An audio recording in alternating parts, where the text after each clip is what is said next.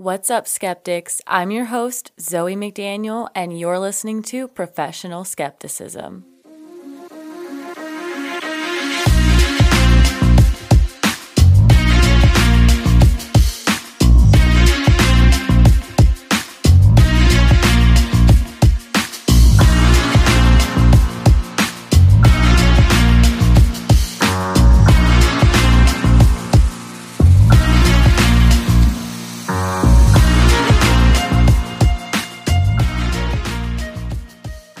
It is currently Tuesday, June 21st at like 1:30 in the morning. Right as I sat down to start this recording, it was 1:23 a.m. So that's a sign. Yes, it's chaotic, but I am just doing what I gotta do, okay? So I don't really have a ton of announcements. Just wanted to let you all know that I got new stickers in stock. If you're following the Instagram, you saw that. I literally got them like 2 hours ago in the mail. Well, they got to the house earlier than that, but I just got them out of the mailbox. So I'll post some more pictures for you all to see. If you would like some, let me know.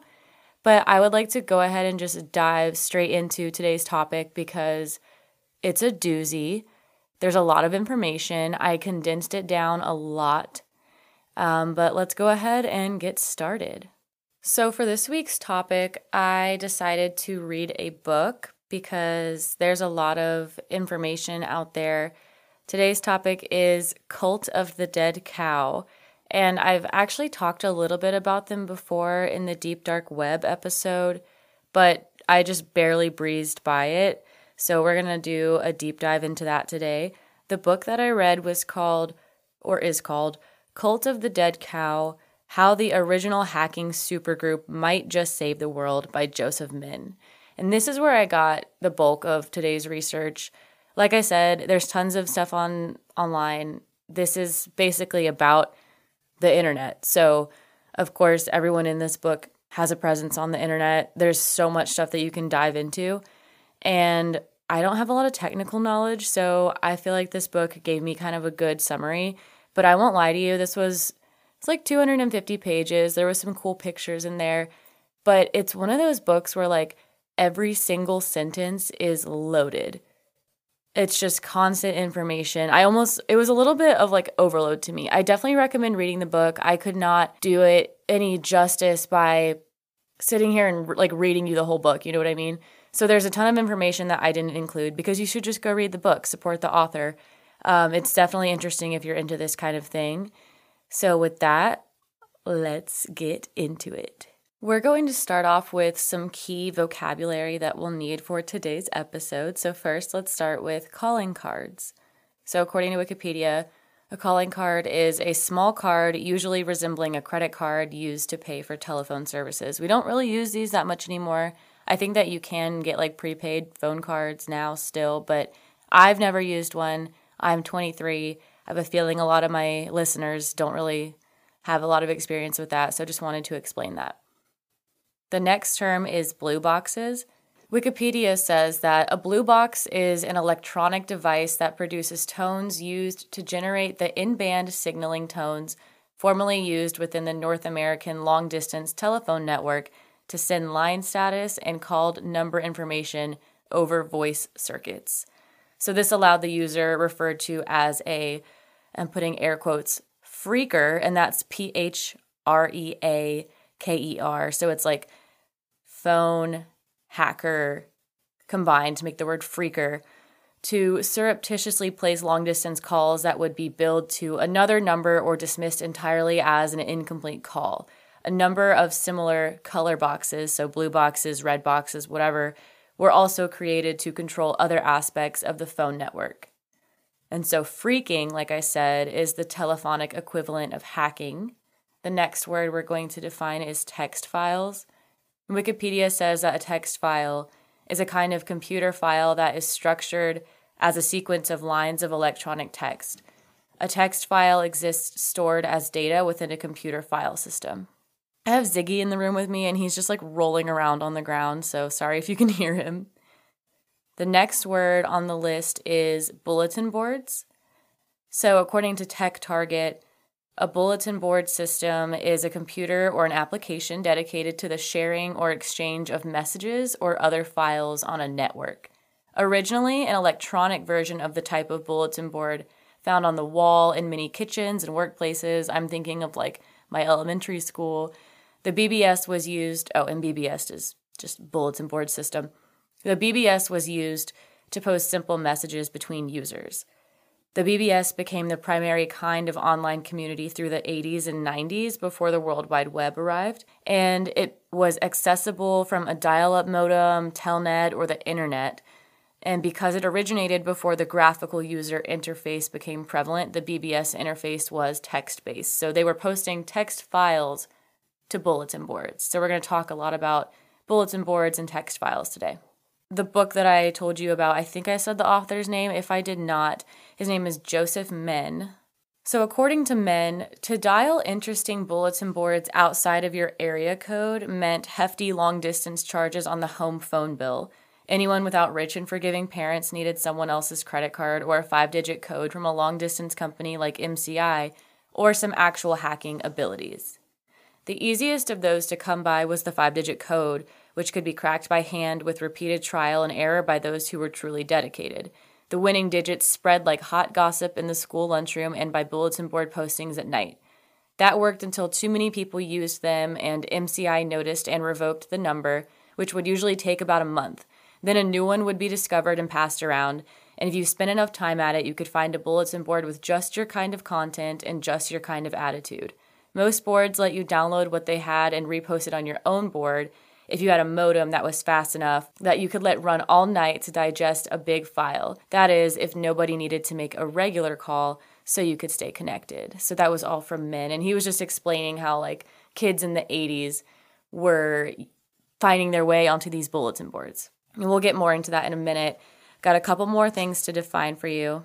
White hat versus black hat. So according to Kaspersky, black hat hackers access systems illegally with malicious intent and often for personal gain, and white hat hackers work with companies to help identify weaknesses in their systems and make corresponding updates. They do this to ensure that black hat hackers can't access the system's data illegally. If you listened to the Deep Dark Web Part 1 episode that I did with Pablo, we were in the black hat chat, and we didn't really know what that meant. So while we did come across what seemed like decent, awesome, cool people in that chat, black hat, I guess, inherently means like they're just hacking to hack, and they don't care if it's illegal or not. I don't know if those people necessarily were doing illegal things, but that seems to be what the name of the chat room indicates. So I just thought that was funny.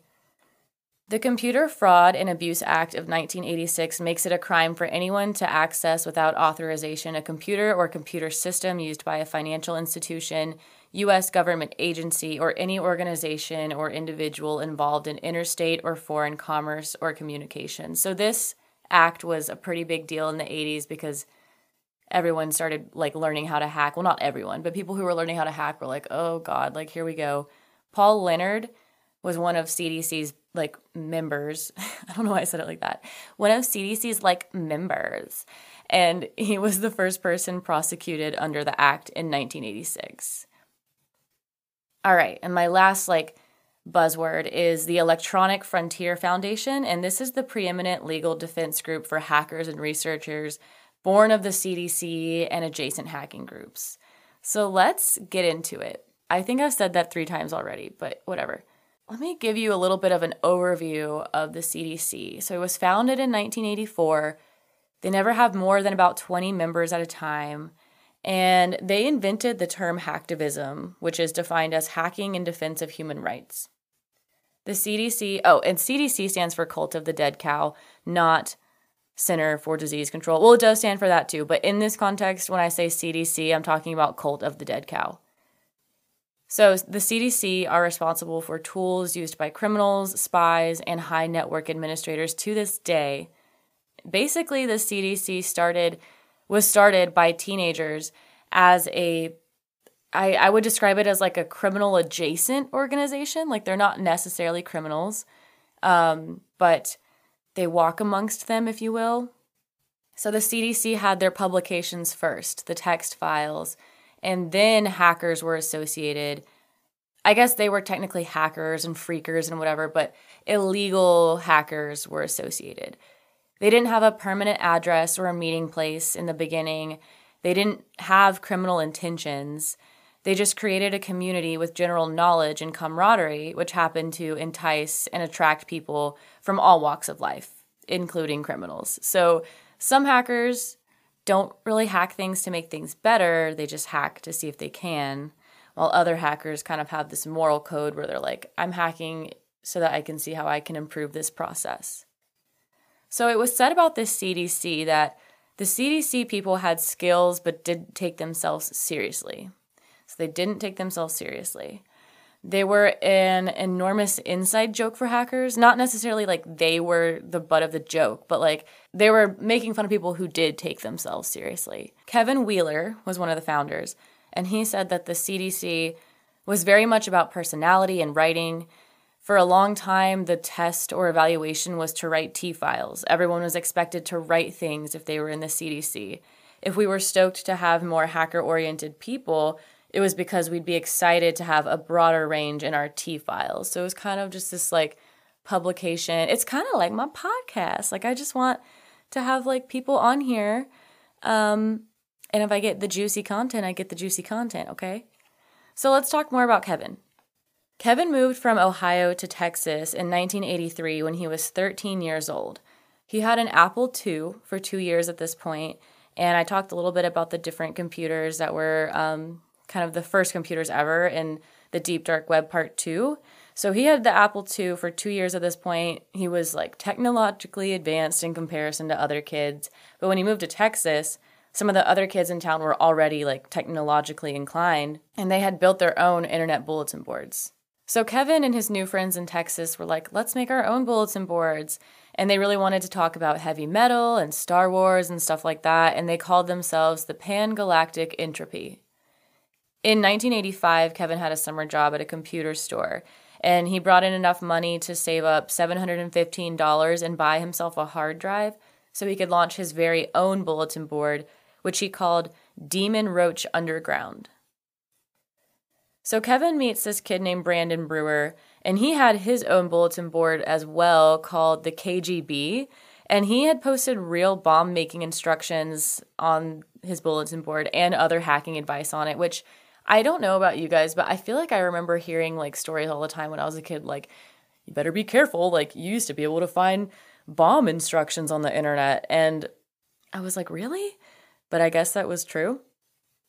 So Brandon would like sneak around outside of businesses and try to find information in their trash that would help him hack them, or like, you know, maybe find calling cards or stuff in their trash that he could steal and use.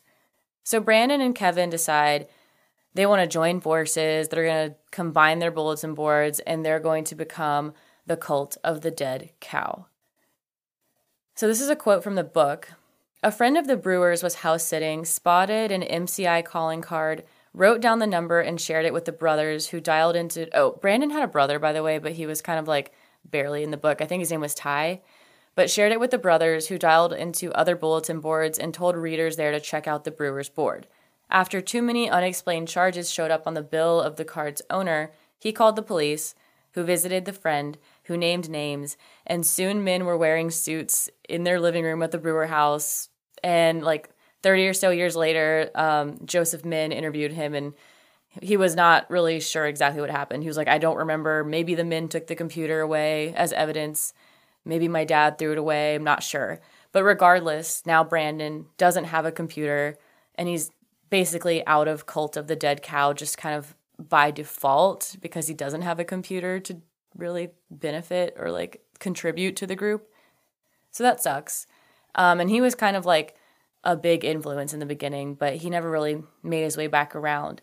The third originating member, his name is Bill Brown. In the late 1980s, the main criteria for membership in the CDC were the following. 1, to be known to an existing member, so you had to know somebody in the group.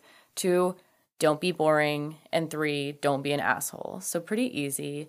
as it started to kind of develop, they created a text file. I think Bill made this, and it was like mocking the Bible as like the origins of how the cult of the dead cow came to be. And I'm pretty sure you can still find it on textfiles.com, which is basically a website that just houses like old original text files, which is kind of cool. It was really slow to load on my computer, so I was like, don't really want to look at that.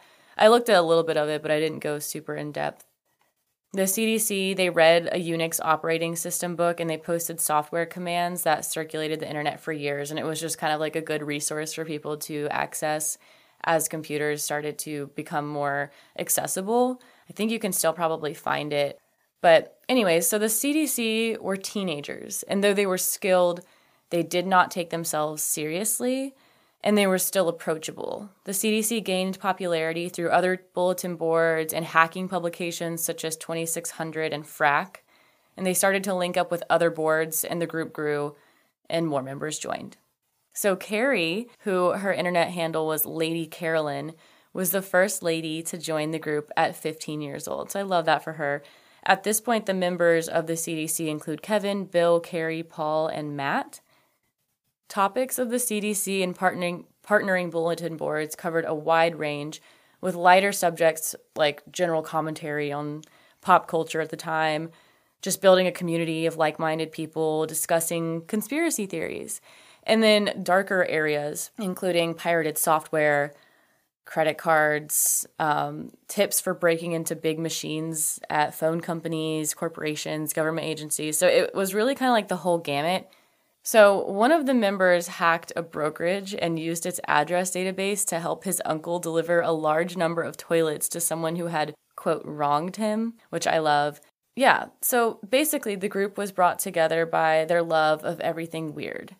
They also seemed very tied together through like underground music. The underground music scene was a big theme throughout this book, which I was, not that I was like surprised, I just wasn't expecting to like be reading so much about that. And like many of them ended up being musicians, which was pretty cool. One member, Jesse Dryden, joined the CDC in the 1990s, like early. He was born to Sally Mann, the ultimate groupie turned lawyer and writer, and Spencer Dryden, the drummer of Jefferson Airplane. So this was really cool. His parents were closely involved with the Merry Pranksters, the acid tests, and the Grateful Dead, which is all dope stuff. And he just brought something new and different to the table. So John Perry Barlow, family friend of the Drydens and lyricist for the Grateful Dead, said that, as with the hackers, the thing about acid heads is they think authority is funny. So he was like making a comment on the comparison between the hacking groups of this time and the acid heads, which I was just like, I love that. But this statement about saying like they just think authority is funny, it reminded me of the Ashley Madison episode that I did where hackers were interviewed about their thoughts on the doxing of like the 30 million people or however many it was. And a lot of them said like the main reason that people do stuff like that is one, for morals, like hacktivism. But if it's not for morals, then they just do it because it's funny, because nothing is private on the internet. Like it's all free game. So just don't forget that everything you do on the internet is never private. Jesse used the internet as somewhat of an escape or place of refuge growing up, as he lived like a very non-traditional life with his parents being invested in the music industry. His mom spent some time in jail. He went on tour with metal band Dokken at 12 years old, and he faked going to school for 4 months. His dad was like in the band and traveling. So he just kind of lived this very like Rolling Stone kind of lifestyle, if you will. He spent a lot of time traveling, going to rock shows, clubs, whatever. But despite being very charismatic and well-liked, he was shy.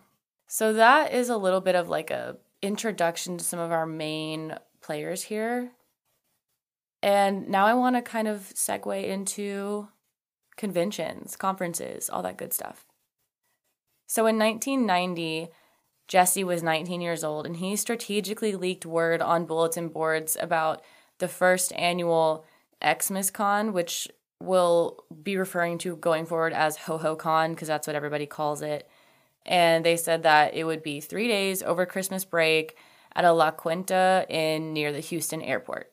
HoHoCon was one of the first public hacking conventions where they invited all hackers, journalists, and federal agents. Jesse was inspired by private hacking conferences like SummerCon, which was hosted by Frack Magazine, but he wanted it to be completely open to the public. HoHoCon was a combination of people, gang-related hackers that were like straight-laced and like worked for nice businesses or intelligence agencies and like everything in between, people who were just interested in it. I mean, they literally invited the feds and like I don't think they came the first year, but it was just open to anyone who wanted to go. So this was a place for people to meet and bond. And like, I mean, you have to think about it. These people are meeting each other on the internet. We still do that, like obviously, but they're wary of each other on the internet. They don't know who is or who's not an informant. They've got that 1986 act going on. So this was a place for people to finally get to like meet and feel each other out without a computer screen being in the way. There were tons of drugs at these conventions, particularly acid, and apparently they would take acid and just like bond with each other, which I'm like, yeah, I guess that makes sense. HoHoCon sounds dope. You should go read the book. There's a lot of different stories of things that happen. Like they would go out into the desert and like take drugs and shoot guns and just all sorts of stuff. That might have been DEF CON actually. But either way, these hacker conventions are crazy. They had like strippers and go-go dancers and the drugs and mayhem. I would have loved it. So eventually though,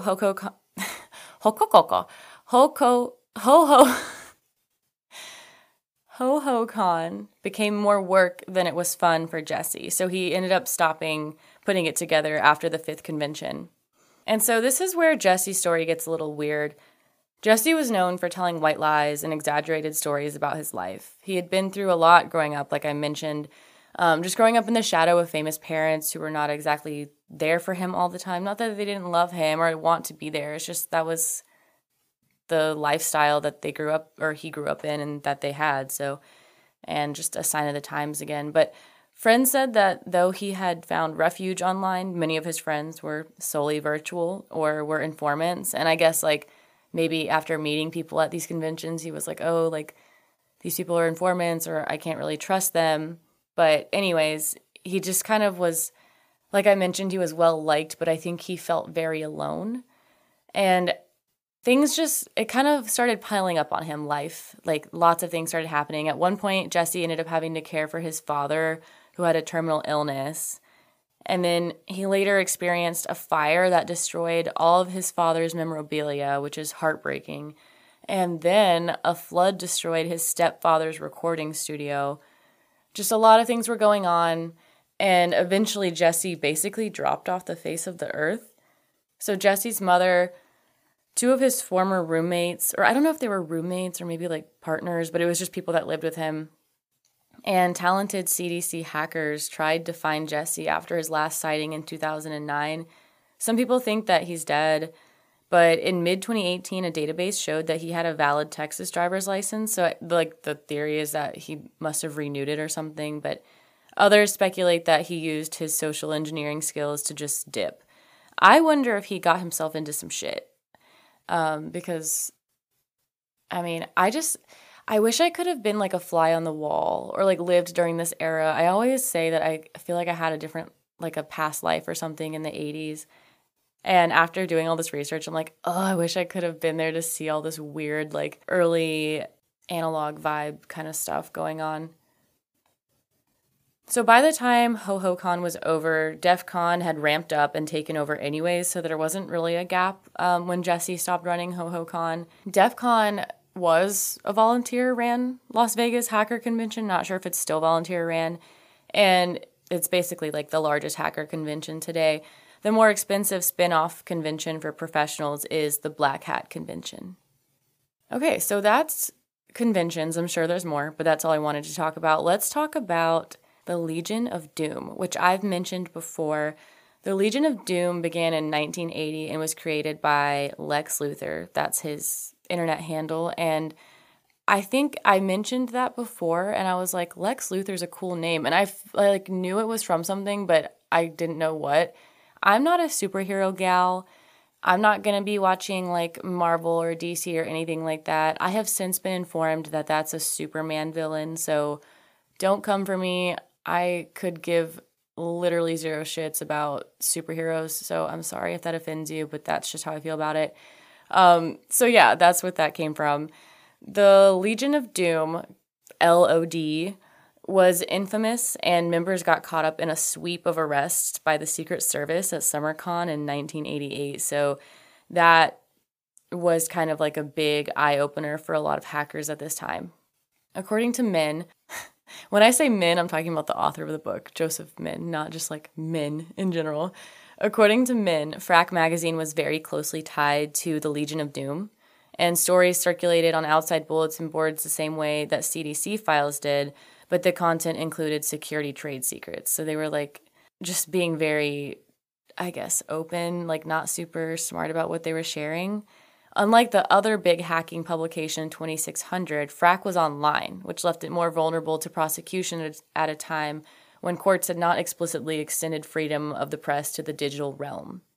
So in 1989, this is still the continuation of that quote, Craig Naydorf, who was the co-founder of Frack and very close friends with many people in the Legion of Doom, he published a version of Bell South's enhanced 911 manual, an internal document explaining some of how the revamped emergency call system worked.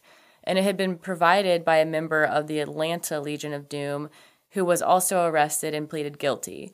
Naydorf was charged with being part of a scheme to defraud AT&T, and by the time of his July 1990 trial, Naydorf was majoring in political science in college, and he disinclined to settle. Naydorf knew the manual had been stolen, but he hadn't broken into machines himself and had not profited from the theft. Frack was free to readers. So I just want to point this out. Full circle moment. If you listen to the Illuminati episode, we discussed Lloyd Blankenship, who worked for Steve Jackson Games, the creators of the Illuminati. It's my bedtime. The creators of the Illuminati card game, and the Secret Service came and raided them and arrested them and took all their servers away. Yeah, so he was in the Legion of Doom and he was arrested for this crime. He was associated with this somehow. And I love when my episodes come full circle. I feel like they've been doing that a lot recently. I hope you guys like that shit too, because I was reading this and I was like, I wonder if that was like associated with that, because it was talking about the Secret Service being tipped off that they had some information about how the 911 process works. I was like, let me put my little skeptic brain together. And yep, it is all connected. Lloyd Blankenship was in the Legion of Doom. But yeah, so basically Naydorf's arrest was like what started the Electronic Frontier Foundation, which was like the group I had mentioned that does a lot of, they're the lawyers for hackers pretty much. So they helped him in that situation.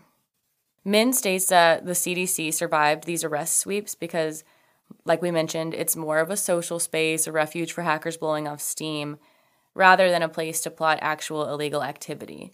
The CDC was able to see how the Legion of Doom handled themselves online and learned exactly what not to do. The CDC also survived the first battle between hacker groups, the Legion of Doom, and the Masters of Deception. So now I'm going to tell you about the Masters of Deception. I love all these corny-ass names. So the Masters of Deception was a group formed after the Legion of Doom, but before the CDC. So Masters of Deception and Legion of Doom ended up hacking each other and fighting, and Masters of Deception ended up crossing a big line in the hacker community, and they called the FBI on the Legion of Doom and ended up getting some of them jail time. Despite close ties to the Legion of Doom leaders, the CDC did not take a side in this war with Masters of Deception. God, mouthfuls. And this ended in the demise of both groups, actually, because they just kept coming for each other. It's like, dude, you're supposed to be on each other's side. Like, what the hell? The CDC learned not to fight with other hacker groups or call the FBI. Good rules of thumb. So this hacker war did, however, help intelligence agencies realize that hackers had knowledge that could be useful to them. So we'll kind of come back to this in a little bit. So now I want to talk to you about another hacker group called Loft. So Peter Zatko is known online as Mudge, and Mudge fronted the pro-security or white hat group called The Loft. And it's spelled L0PHT. So the PH is like a, what's the word? They're alluding to freaking and frack and all that stuff. Loft was founded in 1992 and was another hacker group that worked extremely close to the CDC. And like I said, CDC is not necessarily black hat or white hat. They're kind of gray, ambiguous hat, if you will. Many of the members in the Loft were also in the CDC. So they're just kind of this like symbiotic hacker group situation. Loft had a physical working space though, so that was what was kind of different about them. They quickly became a location for members to store their computer hardware and work on various projects. And this was fun because like many of them started living together, building camaraderie that other hacker groups, even including the CDC, didn't necessarily have because a lot of hacker groups were solely virtual. But eventually the CDC and the Loft, like I said, they just start working more and more together. So this does kind of work to the CDC's benefit. According to many of the original members of the Loft and the CDC were born in the period between 1969 and 1971, and that made them the perfect age to take advantage of the magic window between when War Games, this big movie that inspired a lot of hackers, came out in 1983, and when the Computer Fraud and Abuse Act made unauthorized computer access a criminal act in 1986. On average, kids born in those years were also more likely to have young parents with a critical view of the U.S. government. So Mudge grew up in the Deep South. His father was a music professor at the University of Alabama, and Mudge learned to play violin at a very early age. And he also learned how to break copy protections in software for his Apple II from his father. So his dad taught him many things, and his dad was kind of like not really super big on authority. Mudge went to Berkeley for music and technology, and that was where he met MIT students and joined the 2600 in-person meeting groups. This is when he started Loft in Boston. So Mudge has like a really big reputation. He often would let people think that he knew and did more than he did, even though he knew and did a lot. He was very infamous, and he was one of the most qualified hackers of this era. He would hack and he would give information to the public, to defenders and attackers, depending on the nature of the information. And the way I would describe him is like, he's kind of like a hacking Robin Hood, if you will, the hacker's hacker. Mudge and the early members of Loft would go trashing, which just means like diving in dumpsters for usable equipment, manuals, phone directories, anything that would list machines and software running inside of companies and hint at how they could connect to them and operate once they were in. So they weren't looking for like calling cards or anything like that. They want any sort of information that they can find. They also shopped at the MIT flea market, which I didn't know was a thing. So I guess they would like get rid of like equipment they were no longer using. But basically the Loft wanted to hack without doing anything illegal. They wanted to work for the greater good of people who didn't understand the true vulnerabilities of the online world, and they didn't want to get shut down for doing it. Eventually, the Loft morphed into an actual business called Loft Heavy Industries, where they sold products that helped test the strengths of passwords. They also published security advisories informing the public of issues in company software, and this is what caught the CDC's attention. Mudge joined the CDC in 1996, and he took what he learned in CDC and applied it back at the Loft, which worked on similar problems, like I said, but the Loft was treated more respectfully by the media because they were more like polished in their approach, where CDC was kind of, like I said, they don't take themselves seriously. They have more of like a jokey vibe to them. It's supposed to be more feel good than anything else, where the Loft was like trying to use their hacking skills to make the internet safer. Not that the CDC wasn't, but they were just doing it a little bit more professionally. Eventually, Loft morphed again into the first big consulting group of skilled hackers called At Stake, which I'm not really going to go super into detail here. There's just so much information about this topic. So let's go ahead and move on to the internet becoming public to everyone else in the world. In August of 1995, the internet became accessible to the naive general public. The ubiquitous internet killed off most bulletin boards, but CDC managed to survive and stay relevant because at this point it had notoriety. It had actual security experts, and at this point it had the physical base at the Loft, which moved the old CDC text files to web pages it hosted. So basically, if you were in the loft of the CDC, you could like rent a space at this office space that the loft had. The CDC gained more popularity and press attention with the rise of the internet. And according to Min, the CDC's open pursuit of attention struck many hackers as refreshingly candid at a time when other hackers were posing as criminal geniuses or visionaries. At this point, everyone wanted to be a part of the CDC, so they created this like spin-off group called the Ninja Strike Force, which would later go south for them, and we'll talk about that as well. But the Ninja Strike Force basically acted as like moderators to keep out all the people who wanted to join the main CDC group. Sam Anthony was the first on the Ninja Strike Force, and he wanted to keep the group small and invite only, but they were willing to expand for people who were the right fit. And some of the first members that were added were Chris Weisapal, Wendell Snyder, Lemore Fried, which I tried to find pronunciations of this, and there's lots of different pronunciations, so I'm sorry if it's like Limor or Limmer, but Lemore, and early Apple and Netscape engineer Tom Dell, who ran Rotten.com, which is so cool. So let's talk about Windows. In 1997, Windows was so vulnerable that basically any computer running on Windows could be hacked if the hacker had like basic knowledge of the operating system. So CDC member Josh Buckbinder tried reaching out to Microsoft and being like, listen, you got to fix this, but they just really didn't give a shit. So he decided that he would create a software and release it to the public for people to use that would help them hack into people's computers and show the world how easy it was to get into a Windows operating system. The reason he did this was because he was like, okay, if we send this out and people start hacking, then Microsoft is going to have to do something about Windows because obviously they don't give a shit about what I told them.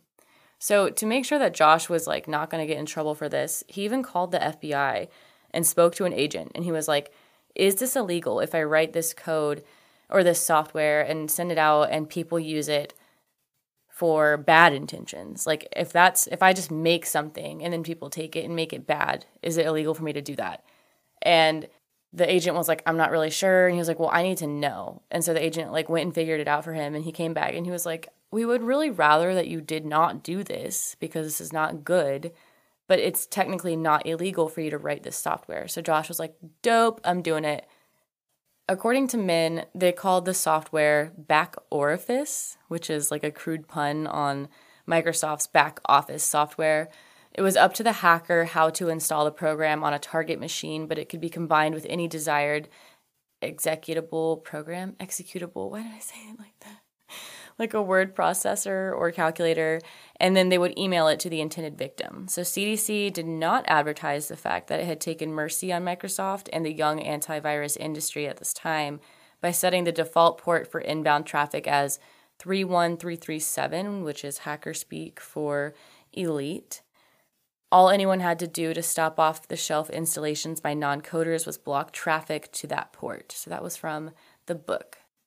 They released Back Orifice at DEF CON 1998, the year I was born, and they made it this like huge spectacle, as they did. Like all these conventions were very dramatized, drugs, party, fun, whatever.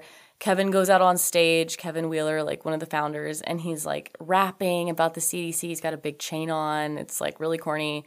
They throw this huge party and they start giving out the software for free. They literally were just throwing the software into the crowd because back in the day, you'd get a CD and put it in your computer and download the software. So as this happened, Microsoft is getting information about it, and they made announcements that there was nothing to worry about. They're like, you have nothing to worry about. Don't listen to these guys at DEF CON, yada, yada, yada.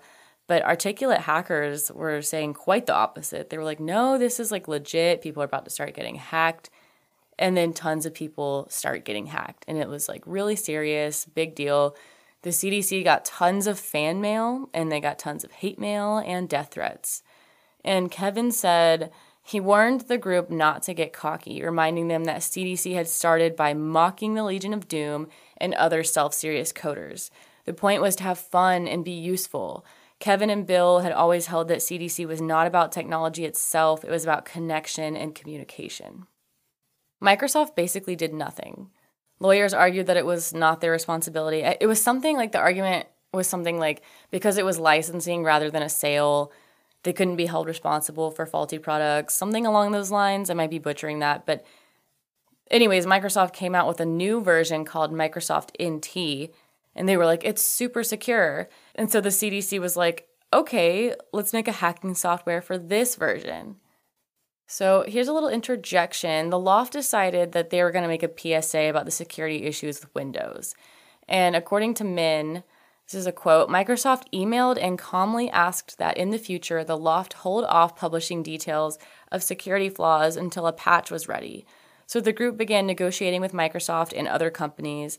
It would offer a month's notice before going public while the companies asked for more time, and often they reached a compromise in the middle, and the current standard of coordinated disclosure began. Reading the disclosures made it easier for malicious hackers to learn most of what they needed to launch an attack based on the flaws, but everyone who patched right away would be safe. Without the disclosures, only the hackers who took the effort to reverse engineer the patches would have been able to launch the attacks, but there would have been less public awareness of the problems. So this is like a big deal. Like Loft is doing big things for people, working with companies, because like I think the argument was that they wanted to put out these public advisories so that they could help the public know that the software was insecure. But sometimes like maybe a software company, that's not their intention to be insecure. And like if they could just address the problems and fix the patches or send out the patches or whatever the fuck, I'm sleepy. Then that would be better for the greater good as well. And like if the Loft is all about doing what's best for the greater good, then maybe like not drawing a ton of attention to this so that like the black hat hackers don't immediately start hacking people and the company has a chance to fix it, that might be better. So that was kind of where this came from. So now the government is getting concerned about the safety of confidential information, and they team up with Loft in order to get hacking insights and information on how to secure their information. Christian Rue, a recent CDC draft, was the decided member to be the best person to write the new version of the back orifice.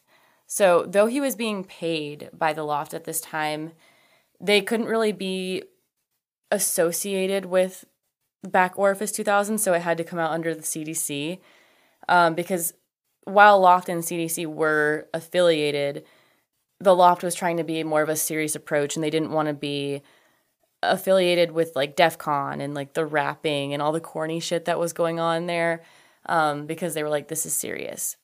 And there's drugs and there's crime at these conventions, so they're just trying to, save themselves. Mudge said that Back Orifice 2 couldn't have been produced by Loft or like under the name of Loft because it already had stank on it, which I love. So this time, the group decided that they were going to release the code and make it open source to show that they weren't trying to like hide anything from this, because the first time Back Orifice came out, the FBI did an investigation into it to make sure that it wasn't like to make sure it didn't have a bunch of backdoors for the CDC to go in and get information. And they did do the investigation and found out that that wasn't the case. They're like, all right, like they're not trying to do this for their own personal gain. They just made this software. So they were like, okay, if we do open source and people can change it, then maybe they'll realize that like we don't have anything up our sleeves. But it also made it easier for hackers to modify it, rendering antivirus programs less effective. So it just kind of made it like super easy to hack people. The CDC wanted to avoid legal liability, so they hired a lawyer to consult with during the creation of Back Orifice 2, which I'm like, okay, that's smart. And at DEF CON 1999, they released the second version of Back Orifice with all the same tactics, with Kevin rapping, yada, yada, yada. But somehow, apparently somebody like accidentally planted a virus on the copies that were given out at DEF CON. I don't remember exactly what happened. It was like somebody like burned them from a computer that had a virus. I don't know. Something along those lines, something weird. And like obviously this looked bad on the CDC, but they immediately apologized and like remediated the issue. And the version that they had online for people to be able to download did not have the virus. So it was just like an infected batch of software that was given out, which is kind of crazy that they were able to just come back from that, in my opinion. But so if things weren't already getting weird, like it's going to get weirder and a little more serious. But I want to talk about Laird Brown. I think is how you say it. Laird, Laird Brown. And the Hong Kong Blondes, and how Laird kind of leads this group to hacktivism. So Laird Brown is known by his online handle Oxblood Ruffin. And according to Min, Laird is the father of hacktivism.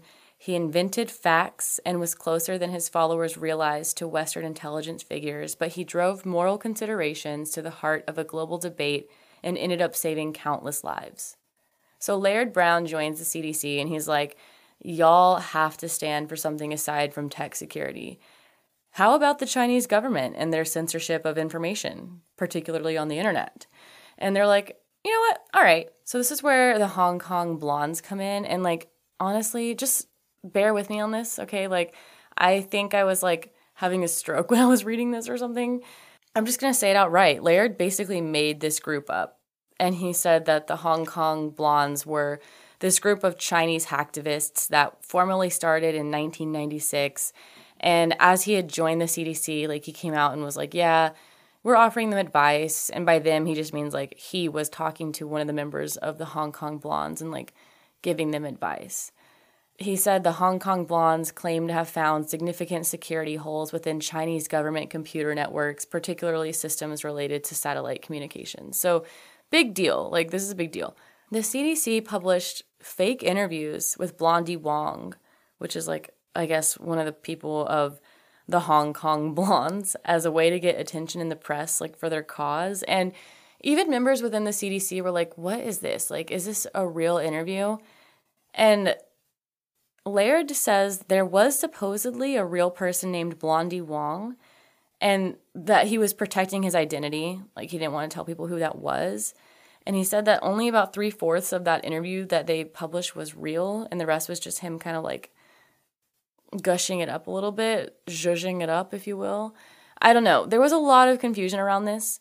And over a decade after all of this goes down, Laird actually says that he only ever met Blondie, but the rest was basically made up. So, like, he is saying that there's a real person that he's calling Blondie, but, like, the whole group and everything isn't necessarily real. So, thankfully, not all of the press fell for this.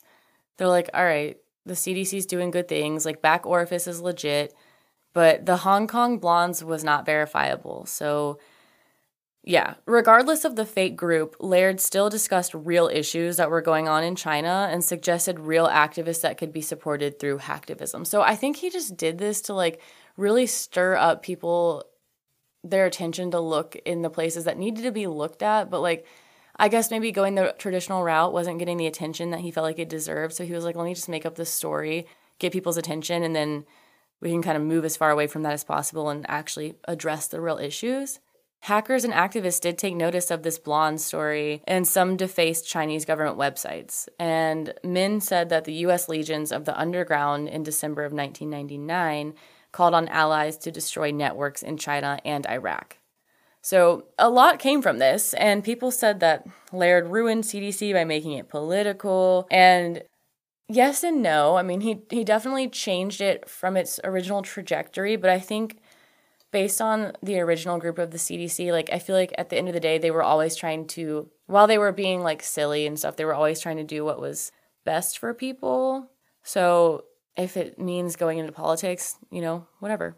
So eventually, the group did come out and say that the Hong Kong Blondes were not real in order to gain trust back and to not be seen as liars. Or not that they had lost trust, but just to be like, okay, listen, we lied about that. Let's move forward.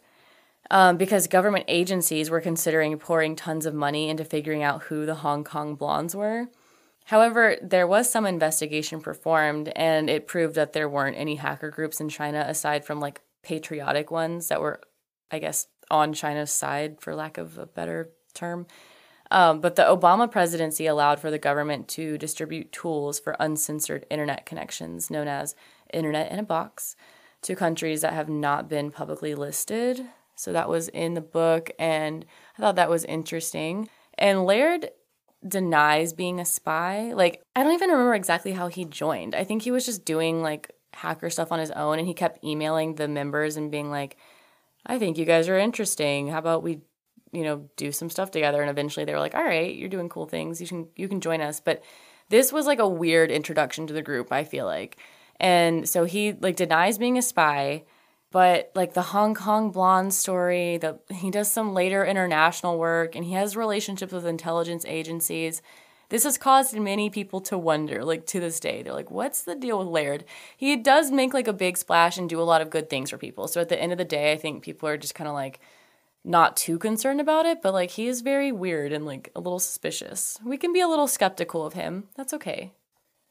So let's talk more about hacktivism, since that's kind of the road we're going down. So regardless of that mess I just told you about, the group did get more inspired to be active with hacktivism, and this eventually inspired other hacktivist groups, including Anonymous, which I won't go into a ton of detail about because that's going to have its own episode. But at the next 2001 DEF CON, CDC focused on hacktivism and invited Patrick Ball, and this is a quote from Min. Patrick Ball was deputy director of a rights project at the American Association for the Advancement of Science. In El Salvador alone, Ball told the enthralled DEF CON audience his team had recorded 9,000 witness accounts describing torture, kidnappings, and extrajudicial killings. He compiled one database with report crimes against 17,000 victims and another with the careers of thousands of people in the military, then merged them to discover which officers kept appearing in the worst abuse cases. He found 100 who stood out, each with more than 100 apparent crimes at his hands or under his watch, and got them fired from their positions. Crazy. Here's another example. So CDC member Adam O'Donnell, known as Java Man, also worked on a CIA project to reverse engineer the Great Firewall of China, which was the nickname for the system China uses to control internet traffic into and out of the country, and to figure out how to get content inside. The reverse proxies Adam built allowed people in the US to make it appear that they were in China, mainly so they could see what the firewall was blocking. It also made it easier for those Americans to share information with people who really were in China. Finally, it put the CIA in a better position to monitor dissident traffic or hack Chinese targets without raising alarms and foreign intrusion. That was also a quote from Min. So at the 2001 DEF CON, CDC also introduced the new spin-off group that they'd created, or Laird created, called Hacktivismo? The Hacktivismo Declaration cited Article 19 of the Universal Declaration of Human Rights, which held that everyone has a right to freedom of opinion and expression, including the right to receive information, which, like, yeah, okay. So this group created a privacy-protecting browser called Peekabooty, which I fucking love, and that would allow people in censored countries to obtain uncensored content through encrypted connections. Peekabooty was a huge influence for Tor, which came out in 2002. We talked about Tor in the Deep Dark Web episodes, so go give that a listen. I'm not going to go into like a ton of detail about that, but in 2006, Hacktivismo /CDC /Ninja Strike Force member named Steve Toplitz released a modified version of Firefox called ZeroBank that could work from a USB. It was designed to work with Tor and allowed people to use it on public computers without leaving a trace. Tor then released its own browser as part of a bundle, and according to Min, by 2006, more users were relying on Tor to evade censorship, not to stay anonymous, and China had become the third largest market with about 10,000 daily users. So that's crazy. I mean, people still use it for to be anonymous, but at this point they were using it to evade censorship, and they still do that. So I thought this was interesting. It's just kind of like a random fact, but when Google launched Android, Nathan Freitas created a version of Tor for phones, which is interesting to me because Android is open source and so much more vulnerable to malware. So it's kind of like, it feels like an oxymoron. Like, I guess you would use Tor because they're more susceptible to malware. But this leads me to the topic of cyber warfare. So remember, we're in 2001. After 9/11 and the dot-com bust, more countries started spying on each other online. According to Min, the same big companies that excelled at examining and explaining malicious software that served organized crime shied away from being as clear when they realized that the culprits were the governments controlling major markets for their security software. Governments themselves stayed mum because the intelligence agencies maintained dominance over cyber offense and defense within the bureaucracy, and such agencies preferred not to reveal what they knew. So it's like this big web of everybody knowing everything. Hackers began disappearing and reappearing on the scene. Many hackers, including CDC and NSF members, were enlisted by intelligence agencies or the Pentagon to help protect the country, punish al-Qaeda, and to work on other interesting projects that were arising as a sign of the times. A lot of their work went into play in Afghanistan and Iraq, and apparently many hackers could not pass the background checks to work for the government and worked for subcontractors as like a workaround. Some of these hackers later came forward and said that they were forced to do really bad things to people in order to keep government information secure. This is crazy. The book goes into so much detail about all of this. I mean, I really tried to pick and choose like a good storyline from the book, but there's so many details about so many things in there. You should really read it if you're interested in this. Let's talk about Citizen Lab. The Citizen Lab is an interdisciplinary lab based at the Munk School of Global Affairs at the University of Toronto, Canada, and that's from their website. It was founded by Ronald Debert in 2001. So they're an independent academic research group, and that gave it like the power to write about its findings in a way that hackers, businesses, governments, and intelligence agencies at this time could not, because they're independent. They're like, we don't really serve anybody. We just need to put this information out there. So the Citizen Lab did some research and ultimately ended up blowing their whistle. It came out that Canada had been piggybacking off of China and their internet spy efforts. Google came out and said that they had also been hacked by the Chinese, which was crazy because Google had some of the best technical defense available. The Chinese went after human rights advocates and Google's code. Basically, the Chinese broke into repositories housing source code for many large companies, and they added to the codes to make it look like they were programming mistakes, but really they added backdoors for Chinese spies to access customer information.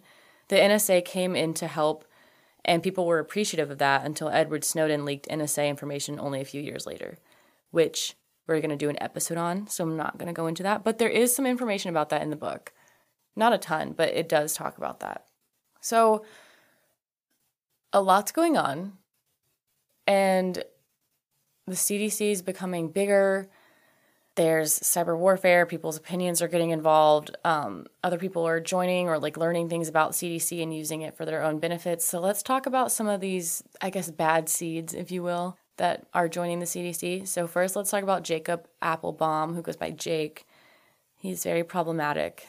So Jake's mother was mentally ill and his father was an addict. And he was in group homes where like eventually he dropped out of high school and he taught himself to code. And he began working for Greenpeace and the Rainforest Action Network, which, like, yeah, that sounds cool.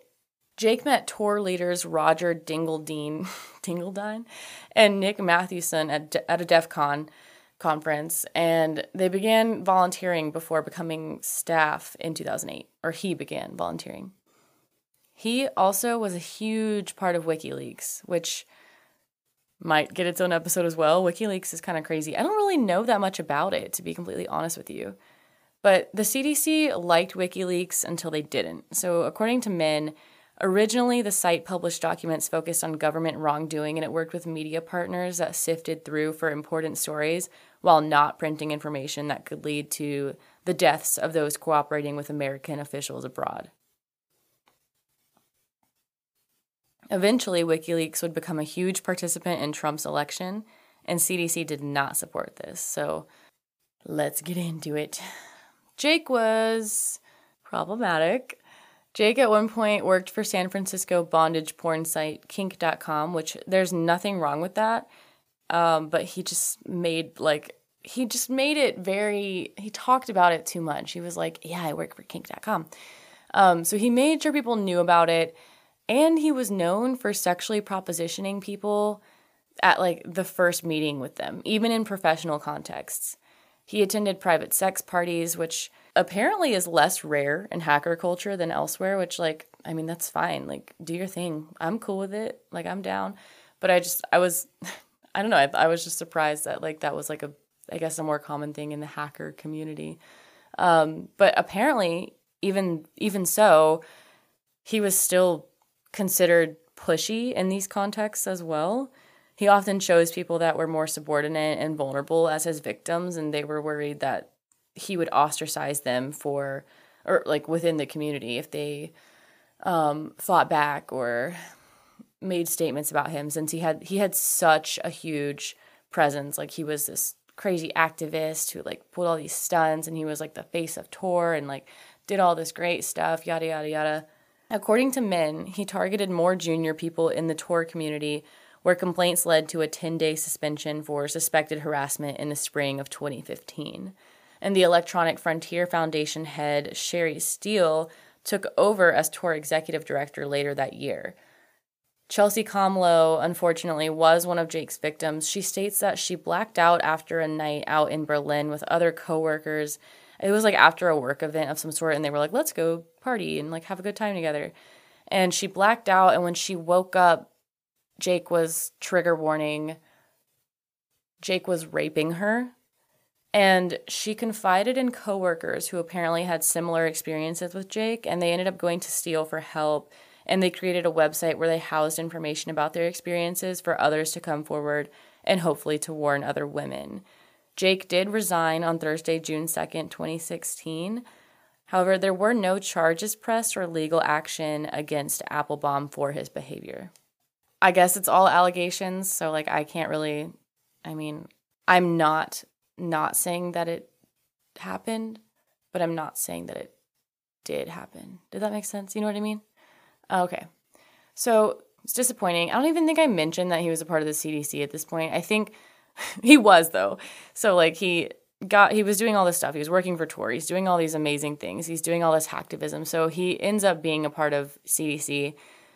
So when this all comes out, this news is heartbreaking, disappointing, disgusting to the CDC, especially as a group that adamantly wanted to dismantle male domination in the hacker community. Like they were always trying to bring women in, and like they had like some of the first women hackers in their group, and they prided themselves on that. Not that they need to be like, patted on the back because like whatever, but I mean, it is a male dominated industry.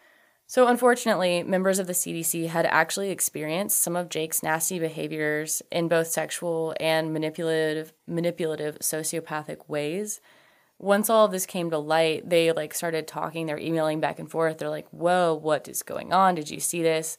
And they began sharing stories of experiences that they had had with Jake that seemed odd at the time, but now that all of this was coming out, they were like, okay, like this is kind of clicking and making sense. Like this guy's kind of an asshole, basically. So the CDC made a statement, and I'm going to read it to you. Like much of the hacker community, we were troubled to hear the allegations of sexual abuse, manipulation, and bullying leveled against one of our members, Jacob Applebaum, aka IO Error. We're also aware that the Tor Project is conducting an internal investigation and encourage anyone with relevant testimony to come forward. For some, it won't be easy. There can be shaming or humiliation or the fear of not being believed. It is also our responsibility to create an environment where people feel safe to come forward. We have always stood for freedom of speech and expression, which sometimes necessitates the right to anonymity. I don't know why I can't say that right. This is something that victims of abuse often require. We stand by their right to be anonymous. Others, like our friend Nick Farr, who decided to go public with his own difficulties, deserve our respect and support. Everyone will do this in their own way. We know that it may be scary, but we also encourage victims to contact their appropriate local authorities. We understand the complicated relationship we all have with law enforcement, but there is a time and place for government intervention. If the most extreme of these allegations are true, they should be addressed in a court of law and dealt with appropriately. Cult of the Dead Cow is known for a lot of things, but treating people horribly is not one of them. If communities are to thrive and remain relevant, we have to do some house cleaning from time to time. As we become more aware of the anonymous accusations of sexual assault, as well as the stories told by individuals we know and trust, we've decided to remove Jake from the herd effective immediately. So yes, some people were anonymous, some people came out straightforward. I think, and all of it is detailed, like the stories and stuff in the book. And Nick Farr, I think, was one who like, they were at a convention and they were supposed to have somebody come speak, but it was somebody who like Jake was like, that guy thinks that I'm bad and so you shouldn't have him on the panel. And he like used coercive and like aggressive tactics to get him to take him off the panel. I think that was Nick's story. That was somebody's story, but just weird things like this. Like it's a very, very common recurring theme that people were saying. Also during the height of the Me Too movement in the fall of 2017, This was like right before it, but the hacker community rose up against other accused predators within the community, including someone named, his handle was Captain Crunch, and his real name is John Draper. He was an original phreaker who had discovered that whistles given out with Captain Crunch cereal blew 2,600 hertz. So I guess he got that like in his cereal box and he blew it and he figured this out. But that hertz would allow you to do free calls and therefore you could continue phreaking, and that was where he got his handle. But he was outed for pursuing underage boys and he was banned from gatherings and conventions and stuff, which is grody. Y'all ready for some more problematic behavior? So apparently the Ninja Strike Force housed the more right-leaning CDC members, which they discussed, like, originally when they joined, they weren't outwardly this way, but, like, as tensions have been rising in the last, like, 10 years or so, I guess it came to light. And so they began posting, like, racist comics and jokes to their 4chan and Facebook accounts, and it got out of hand. The CDC, like, the OG group had to get involved, and during the 2016 election, racist hackers joined the NSF, adopting CDC methods and using them to carry out hate. The CDC members were very disappointed. Some of the members had also broken off into another group called DSSK Corp. Some of the members of the Ninja Strike Force did this. And among these members, there were white nationalists, neo-Nazis, Trump supporters. One member particularly, Timothy Matlock Noonan, was responsible for this, and he went to visit Andrew Auernheimer, who was a very well-known internet troll, Trump supporter, and he helped support Trump, encourage people to attend the Charlottesville riot, and more. So this all spills into the drama about Trump's election, Russia's involvement, and how social media was like purposefully showing specific content to different people, inciting extremist behaviors. It's all very crazy. There's a lot of it in the book. Go read it. So I'm not ripping off this guy's book. And I'll probably do an episode just on that stuff as well. So I have one more person I want to specifically talk about, and that is Robert Beto O'Rourke. And you guys might know who that is. So Beto was an early member of the CDC who happened to grow up into politics and run against Ted Cruz for the Texas Senate seat. He also ran for president in 2020. And the news came out about his CDC membership, and people were like either enthralled or appalled. I loved that. Oh my God, that just did it for me. Enthralled or appalled. I love myself for writing that. Okay. So after the El Paso shooting in 2019, Beto made a stance that as president, he would launch a mandatory buyback of semi-automatic weapons. Beto endorsed Joe Biden as a fellow gun control supporter, which people speculate tipped Texas away from Bernie Sanders, giving Biden a better advantage in one of the biggest voting states.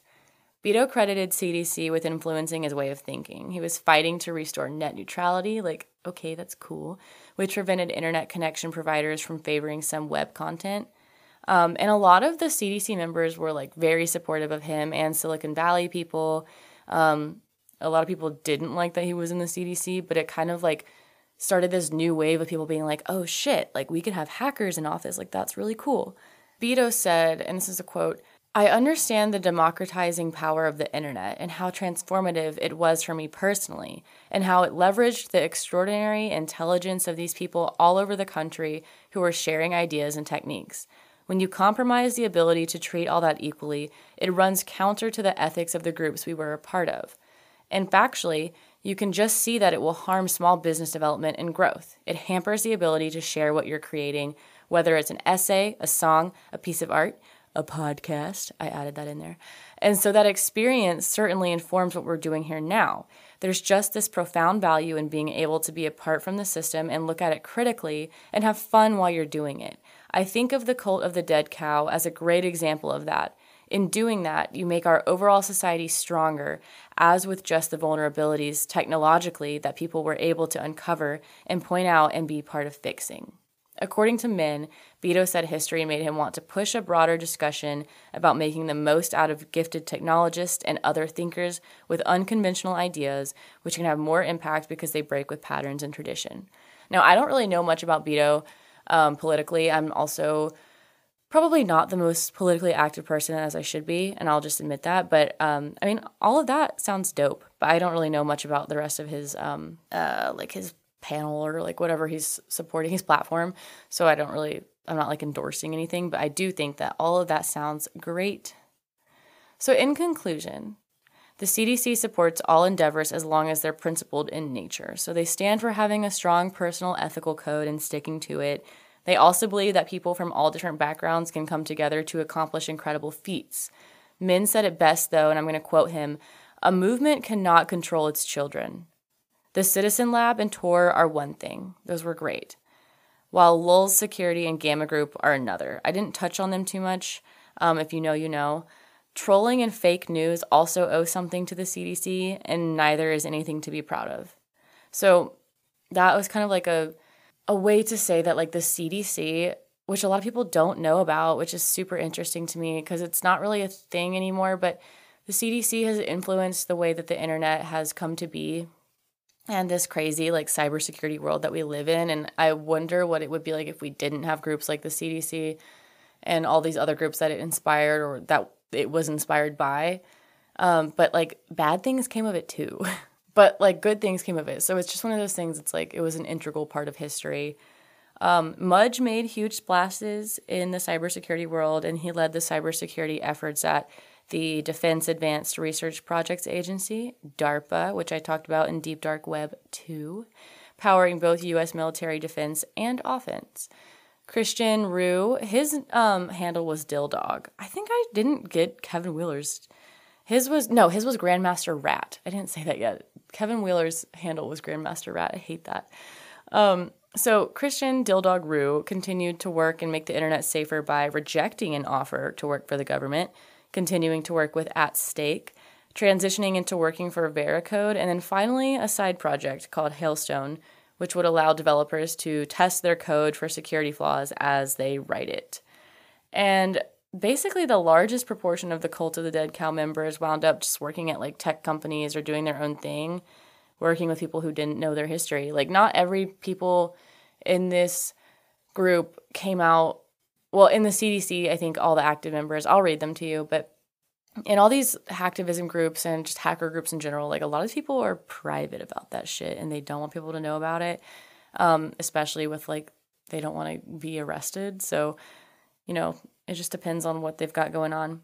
But basically by 2018, the Cult of the Dead Cow had basically like faded away. I don't really know if it's what's going on with it anymore at this point. So let's look at some of the members. Kevin Wheeler's name was Swamp Rat, but he like graduated to Grandmaster Rat.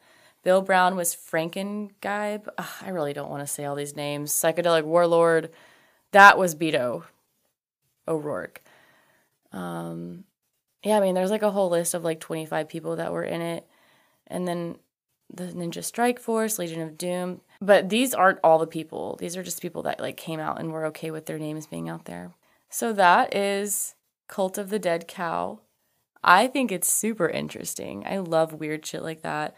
I wish I could like be in it. I know someone that I feel like with his age and his background and everything, like he's kind of, I think he was like a part of some of these groups and I want to ask him about it, but like we're not really friends anymore.